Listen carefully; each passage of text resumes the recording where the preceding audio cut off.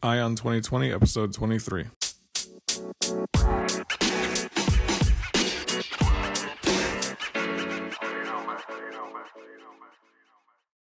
Hey everybody, thank you for joining me on Ion 2020, your podcast that is going to bring you all of the news, information, and the dirt you're going to need as we go into the 2020 election cycle on these candidates and their policies and their positions. I appreciate you joining me. My name is Ray Eaton, your host, and I thank you for lending me your ears for a little while I share a little bit about some of the news that I've found and some of the information that I've found regarding the 2020 election. We are ramping up, like I always say. 2020, if it's anything like 2016, we are going to have a great time watching it. It's going to be very entertaining, and we are in for a treat. Hey, while you're thinking about it, go ahead and subscribe to my podcast, rate it, review it, do whatever you need to do, and share it with some friends, things of that nature. I'd love to see you do that. I'm starting to get more listeners every day. I appreciate you coming back. And I've just been really enjoying doing the podcast on a daily basis. It's really fun just kind of getting into the news, just delving into the news about these candidates, finding a little bit out about these people as well. Some of them are interesting, their past histories and so forth. But mostly, it's just nice having a little bit of awareness going on about a lot of these candidates and what Americans are saying about Donald Trump and so forth. And that's kind of what I wanted to dig into today. To start off, I've been looking through some articles and so forth, and I found one from the Washington Times, and it talks about the majority of Americans would not vote for Trump in 2020, a poll shows. And then let me dig into it really fast. This is by Gabriela Munoz of the Washington Times on Tuesday, January 29th. And she says, President Trump may face an uphill battle in swaying voters to his side during the 2020 elections, according to data from two recent polls. According to data from a new ABC News Washington Post poll released Tuesday, a majority, 56% of Americans, said they wouldn't vote for Donald Trump in 2020. Mr. Trump's base is still mostly intact, with 71% of Republicans backing his re-election, although 27% of that same base wanted to change direction. When considering Republican-leaning independents, Mr. Trump's support fell to 65%, and the number of Americans who wanted a new candidate increased to 32%. So what they're getting at is that a lot of people, a majority of Americans, 56% of people said they will not vote for Trump in the next election. But my question is this, when I'm reading this article, I wonder if that 56% of people are people that are likely voters in the first place, because isn't it true that, 30-40% of people don't vote anyway? So if you have 56% of people in general that will not vote for Trump, is that going to be a majority of Americans? Because can we really take that into account? Now you do have, I think it's like 20 or 30% of people that are voting are going to be Democrat or Republican, and then the rest of those, 30 or 40% that are going to vote are going to be independents. So what you're really doing is fighting for the independents, or fighting to get your base out. So Donald Trump's going to be fighting to get his base out. They'll get out there and vote for him, right? Then the people that say that they would not vote for Trump, well, would they vote for the Democrat, though? Does that mean that 56% of people are, just because they're not going to vote for Trump, is that going to mean they're going to vote for the Democrat? Unless there's a really exciting Democrat for them to vote for, someone that, is middle of the road type person, they might not even get inspired to go vote for that person as well. So you might just have people sitting on their hands and not voting that election cycle. So I don't really take too much credence in this poll just because of that, because I really do think it is the base of the Republican Party and the Democratic Party that are going to be out there voting, not the independents. So the independents they're each going to be trying to sway the independents their way. That's what the candidates are going to be trying to do. But I don't know. I mean, if you have 5 or 6% more people that just decide to stay home because they're uninspired, then it really doesn't matter if there's 56% of people. So the poll is true, but it's misleading when they put up a poll like the poll results like that, and giving the title to the story, majority of Americans would not vote for Trump in 2020, poll shows, because a majority of Americans are unlikely to vote in the first place, I guess. If you break it down, Democrats, Republicans, and people that don't vote, I think don't vote sometimes actually wins. So if the person that got elected was the person that got the most votes, and not vote or did not vote was one of the candidates, then did not vote would typically win. That's what I've heard as well. So I won't take too much credence on that particular news story, but I just wanted to bring that to you because that is what the headlines are, and that's what the press is trying to say.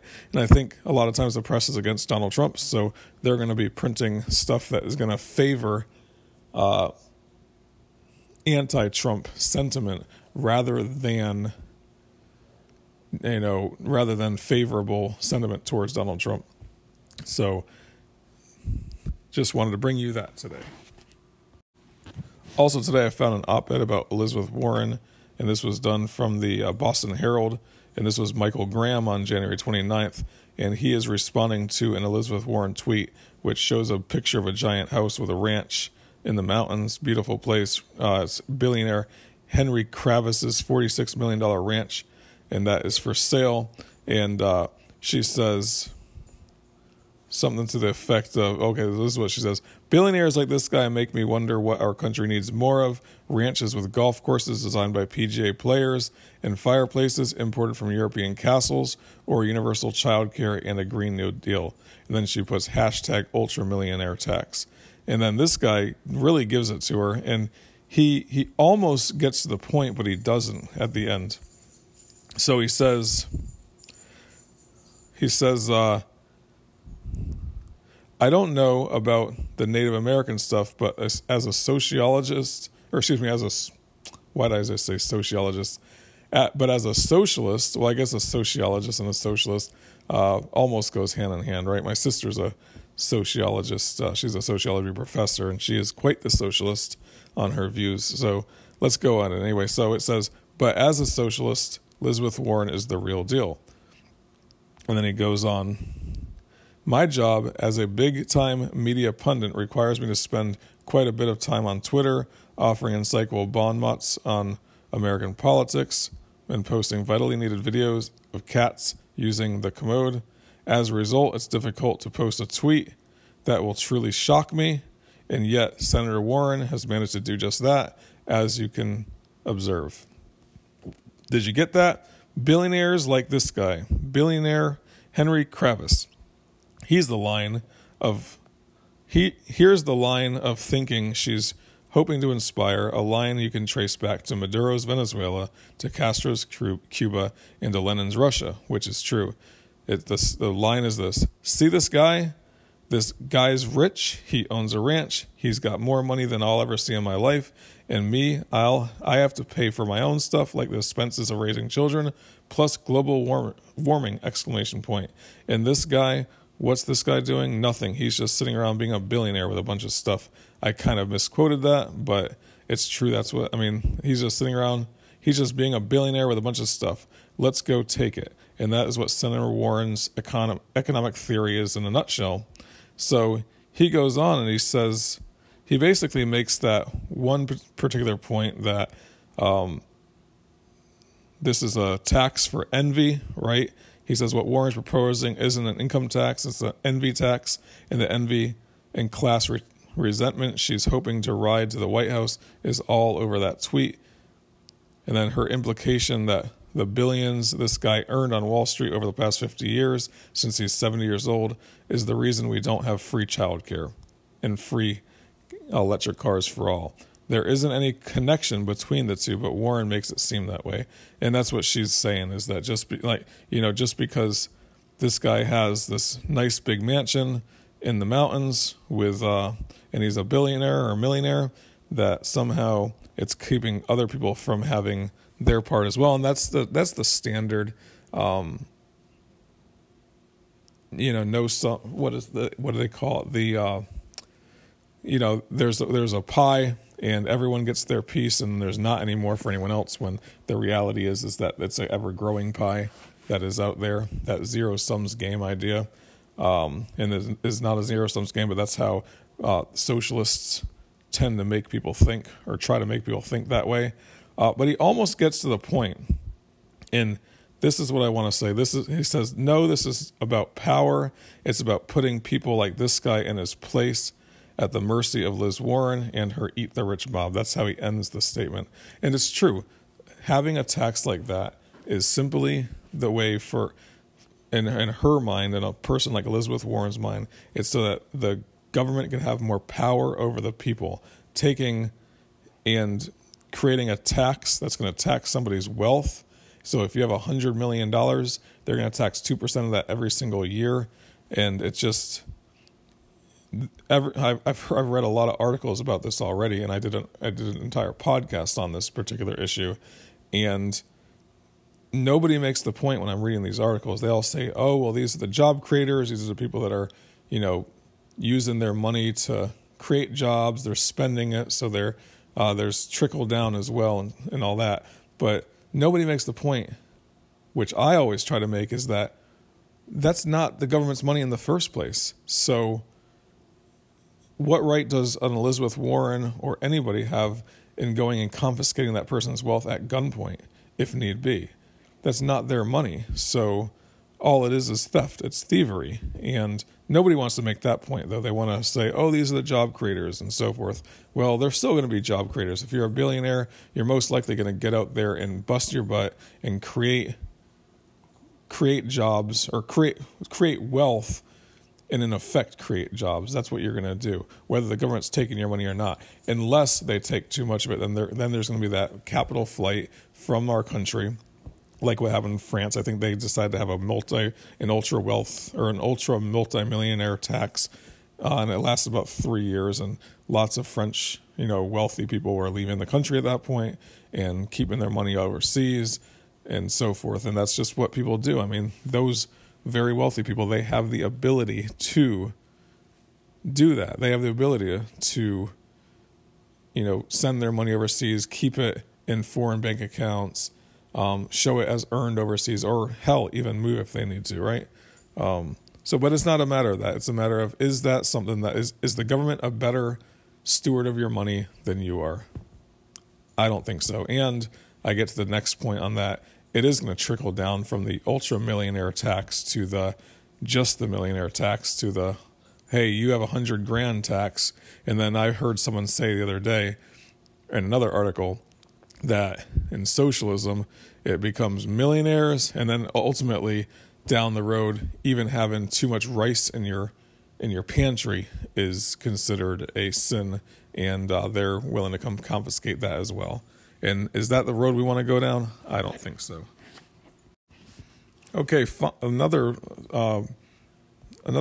thing I found online today, just looking through, I found the latest polls, and there's a couple polls that come out in the last couple of days of 685 registered voters, and this is what they found. 33% were for Biden. This is for the Democratic primary.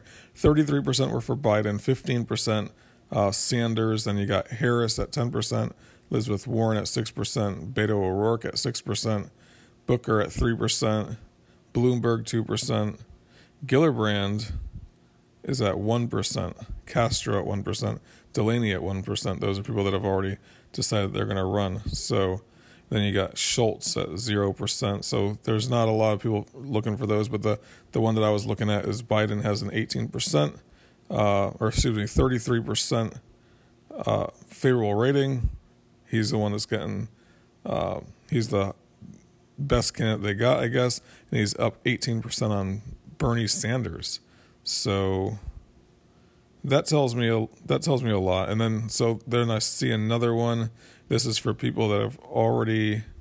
Oh no, wait! It has Elizabeth Warren at 43%. That is a Emerson College polling society. So these things are not really too accurate. Then at this state in the game, it doesn't really matter anyway. Any one of these people can quickly become the front runner without a problem. But it's showing. But the one that that just want to bring that up, that 33% are are saying that they'd vote for Joe Biden. That is registered voters, it looks like. So it must be registered Democrat because it's a Democratic primary, and typically only Democrats would vote in that primary, right?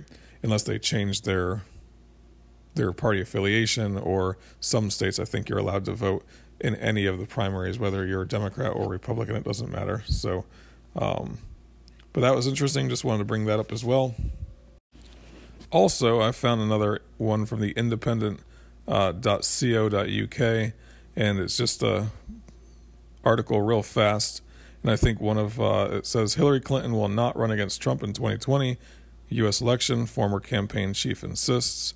So this is written by Chris Baines, and it says Hillary Clinton's former campaign manager has poured cold water on speculation that she is planning to launch another bid for the White House.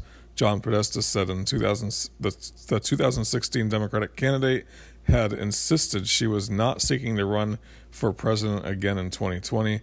I take her at her word. She's not running for president, he told CNN. So he was saying that he's probably very close to Mrs. Clinton as well. The broadcaster then it says the broadcaster reported earlier this week that Ms. Clinton had not ruled out a second bid to defeat Donald Trump. She reportedly told friends she was not closing the doors on her Oval Office ambitions. Then it says, during the interview with Erin Burnett on Tuesday, Mr. Podesta dismissed the speculation as media catnip. She says she's not running for president. He added, she's in Puerto Rico trying to help the people that Donald Trump has abandoned through the Clinton Foundation. They got to take a dig at Donald Trump through that, of course.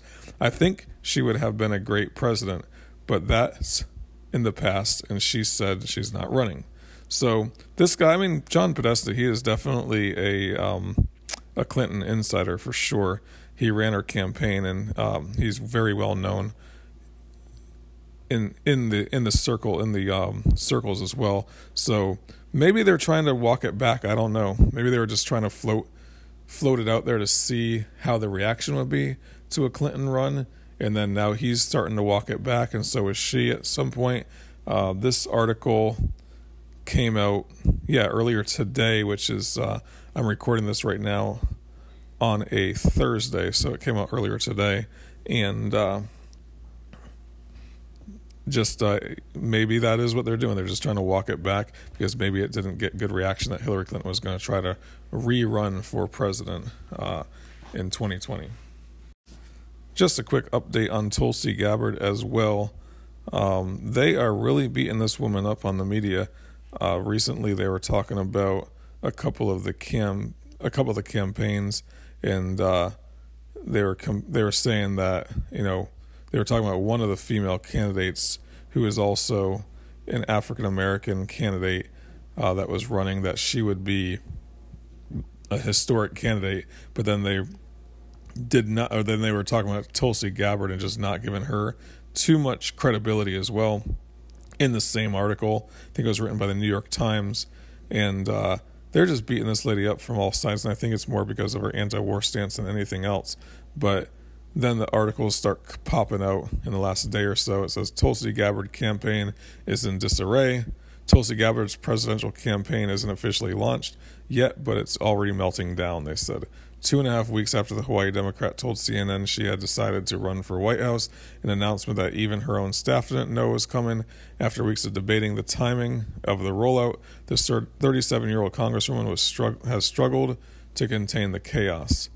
And then what I heard recently is that her campaign manager already quit on her. I think that this is all normal stuff within a campaign right off the bat, though. It's you hear lots of campaign managers that quit. They said the same thing about Donald Trump back in 2015, 2016 when he started running, that he was having problems with his campaign as well. Now, Tulsi Gabbard, I guess she doesn't have the name recognition that a Donald Trump had at the time, and also, Republicans just lined up behind Donald Trump. He was saying all the right things to these people, right? And Tulsi Gabbard, when I just told you guys she has 1% of Democrats that are willing to vote for her right now if it was election day today. 1%. So she doesn't have a lot of name recognition right now. I don't know why the media is making such a hype about her and bringing all these things out. I think they're just trying to shut down the campaign before it even starts, and that's fine. But I really want this woman to be on stage, not because of her economic policy, but because of her foreign policy. She's an anti-war candidate, and I just want that issue to be front and center on the stage, and she seems like she's going to make that front and center. So I just hate to see the media start beating her up already, and trying to get her to call it quits before things even start. So this is the way that they wrap it up. The conflicts have robbed Gabbard's long shot campaign of the early momentum. Though she was one of the few members of Congress to back Sanders over Hillary Clinton in 2016 presidential race, that endorsement has brought Gabbard little goodwill among Sanders supporters in Hawaii, said Tim Van Devere, a former state party chairman who backed Sanders in 2016. I think that proximity doesn't translate to support. I have yet to talk to a single Bernie Sanders supporter who is supporting Tulsi over Bernie. And Bernie hasn't officially announced yet. I don't think. I'm trying to figure this out or not, if he really has announced or not. But, Tulsi Gabbard supported Bernie Sanders, and this guy says that he hasn't found anyone that's willing to support her over Bernie Sanders. I think if Bernie Sanders runs, a lot of those Democratic socialists are going to move straight over to him. I don't see why they wouldn't. My nephew, for example, was a Bernie Sanders supporter back in 2016, and I think that he would jump right back on board with Bernie Sanders, just like a lot of Ron Paul supporters back in 2008, or 2012, that followed him in 2008, jumped right back into the thick of things to support him in 2012. So you'll see a lot of that as well. Bernie Sanders is the father of this whole Democratic Socialist movement. Tulsi Gabbard is a part of that Democratic Socialist movement, but I do like the fact that she puts it front and center on her page that she's going to be anti-war. I was just looking at Bernie Sanders' campaign issues for 2016, and then I was also looking at like a friendsofberniesanders.org. I think it was berniesanders.org, maybe. I'm not sure what the exact website was. I wish I could list it for you immediately, but if you go down the list of his issues, it has all of the free handouts, the free giveaways of government, like free health care, free college tuition, free child care, fixing Social Security, increasing Social Security, things like that were like the front and center things on his thing. And then he gets into like transsexual rights, he gets into gay rights, he gets into veterans' rights and things like that. And then it's literally the last two things on his page were the anti-war issue. Like, you're going to put that 15 spots down on your campaign page when the government spends, what is it, a third of the budget of the United States goes to the military and goes to the wars, and you're going to make that the last thing on your list of issues. I just can't believe that. That should always be moved to the top, because if you're going to cut somewhere, the best place to cut is in the military, because I mean, if you pulled all the troops home and you got rid of all of the intervention overseas, and we didn't have bases all over the world, we could cut down the military significantly. You might be able to cut that budget by half and have hundreds of $1 billion every single year that is cut. And as a libertarian, I would say cut it and then cut taxes to go with it. But hell, if these people want to take that money and invest it elsewhere, I mean, that's where it goes, I mean, at least it doesn't go to killing people in other countries, right? And that is, and taking over other countries and, influencing other countries and so forth. I just think that should be the front and center thing on Bernie Sanders' list. But they are just, but getting back to my point, they are trying to cut down the Gabbard campaign before it even starts. And a lot of the articles that are coming out now are negative towards her, and I really do think it's just because of her anti-war stance. So there's another thing that I wanted to bring up, and that was our all these candidates that are now pushing for this Green New Deal. Didn't that Congresswoman Cortez, didn't she talk about this Green New Deal a couple weeks back, and now it's becoming a front and center issue for all of these Democratic candidates? We have Kamala Harris, who just came out and says in a tweet, "I support a Green New Deal. Climate change is an existential threat to all of us, and we have got to deal with the reality of it." And then Elizabeth Warren was saying things about it earlier today as well, that she supports the Green New Deal and that we need to tax the millionaires and billionaires to make it happen. And then Michael Bloomberg, the mayor of or the ex-mayor of New York City, says, "Today I announced I'll outline a plan for a Green New Deal, accelerating U.S. transition to 100% clean energy. The first pillar will be investing in people and communities that powered our economy for decades. The econ benefits of a Green New Deal must reach every corner of the country." Now, I don't know too much about the Green New Deal. I've heard a little bit about it. I've listened to a few podcasts about it, but I'm not completely up to speed on what all it entails. But I've heard that it seems like it's just a lot of government giving, special favors and special subsidies to solar and wind power, things like that. Which whenever the thing is whenever the government picks winners and losers and stuff, you end up having a lot less of the innovation that goes along with it, right? So if for example, we're still using the same power grids that we used 100 years ago. There's been very little innovation in the ways that we get electricity to our homes because everything's a government monopoly in that, right? So if you have these subsidies going to solar power, then you're going to have less innovation in the ability for solar to become better fiscally, I guess. So the solar power, that innovation to make it make one solar cell produce more power, that innovation slowly goes away because there's not a need for it, because now we have subsidies on those things. And if you want innovation, if you want, let the wind stand next to gas, stand next to coal, stand next to nuclear, and see which one is going to produce the most power on a regular basis. The problem with solar and wind is that it's sporadic, since the sun doesn't shine all day, 24 hours a day, and the sun goes behind the clouds. So you're going to have less energy. So you're going to need more energy storage through batteries and so forth. And then they're trying to figure out ways to have better storage and so forth. But solar right now cannot stand on its own without subsidies against gas, oil, and even nuclear power. It can't stand on its own. You need to get rid of the subsidies. I'm for getting rid of subsidies on everything: coal, wind, gas, nuclear. No subsidies for anything. Let everything stand on its own and see what is the best source of energy at this time.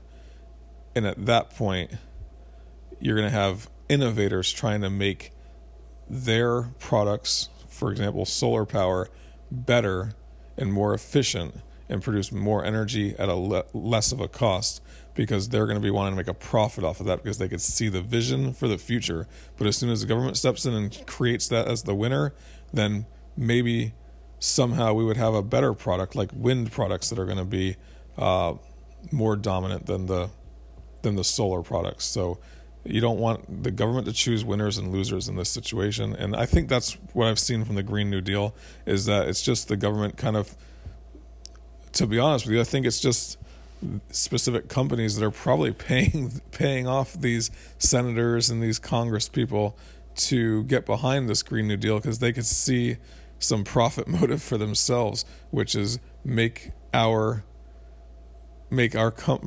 product supported by the government.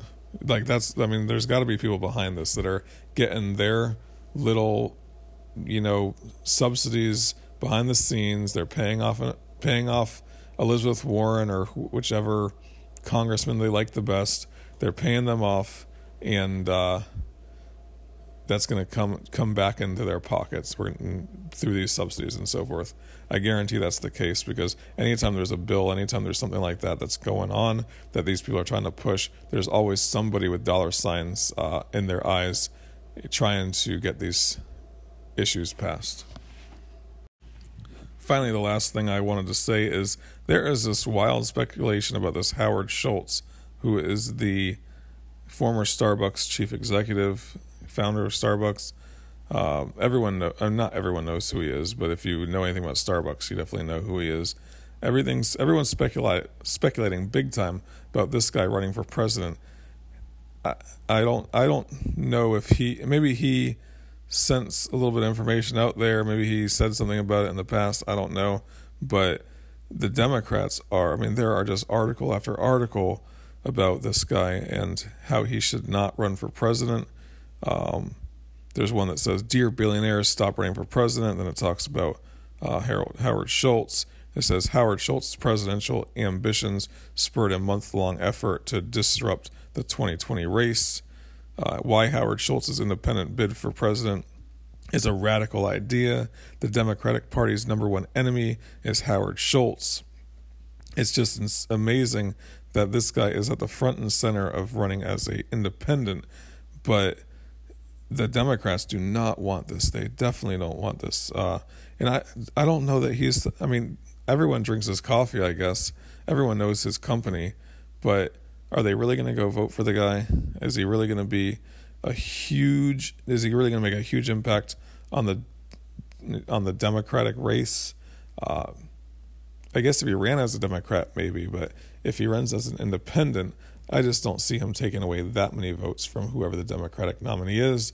Although I have said in the past, if you have a very left-wing Democrat running against a very perceived, and I would say he probably is right-wing Donald Trump. So you have one side Donald Trump. He's more of a populist, though. I don't say he's completely right-wing. I think that right-wing in the sense that I guess a lot of really right-wing people love the guy, right? But he's more of a populist in the policies that he has. So you got Donald Trump, right-wing guy. You got a hugely, a very far left candidate like a Bernie Sanders running. If Bernie Sanders ends up becoming the nominee, then yeah, maybe somebody that's a Howard Schultz, and I don't even know this guy's politics. I know that he leans to be quite like a Democrat, right? So if he runs, maybe he'll have a little bit more popular support. Maybe he could pull some independents his way, pull some Democrats away from some more centrist Democrats away from the very far left Democrat, like a Bernie Sanders. But I just don't see that person, especially Howard Schultz, running. Maybe a Michael Bloomberg or something, because he's very well known. But definitely not Howard Schultz. I don't think that's going to happen. But there are just a lot of news articles about this guy, and how the Democrats just don't want him doing it. So maybe he will throw his hat into the mix to run for president. Who knows? That would be interesting. And like I always say, 2020 might shape up like 2016 and be a very interesting race, especially with Donald Trump throwing out all the tweets that he's going to throw out about these people, just totally destroying them. It'll be funny, and Donald Trump is not scared to do it, I'm sure. That'll be interesting. So anyway, to wrap up, I certainly appreciate all of you listening today. It's an honor to have all of you listening. Go ahead, if you have a chance, go ahead and subscribe to the podcast, rate it, review it on whichever podcatcher you are listening through. We're on all of them: Stitcher, Google Play, Apple Podcasts. Pretty much all of the podcatchers that you could listen through. Go ahead and rate us, review us, and then subscribe. And also share with your friends. I'd love for that to happen as well. I am helping you here to keep your eyes clear, your vision 2020 on this 2020 election. So come on back tomorrow and listen again on Eye on 2020.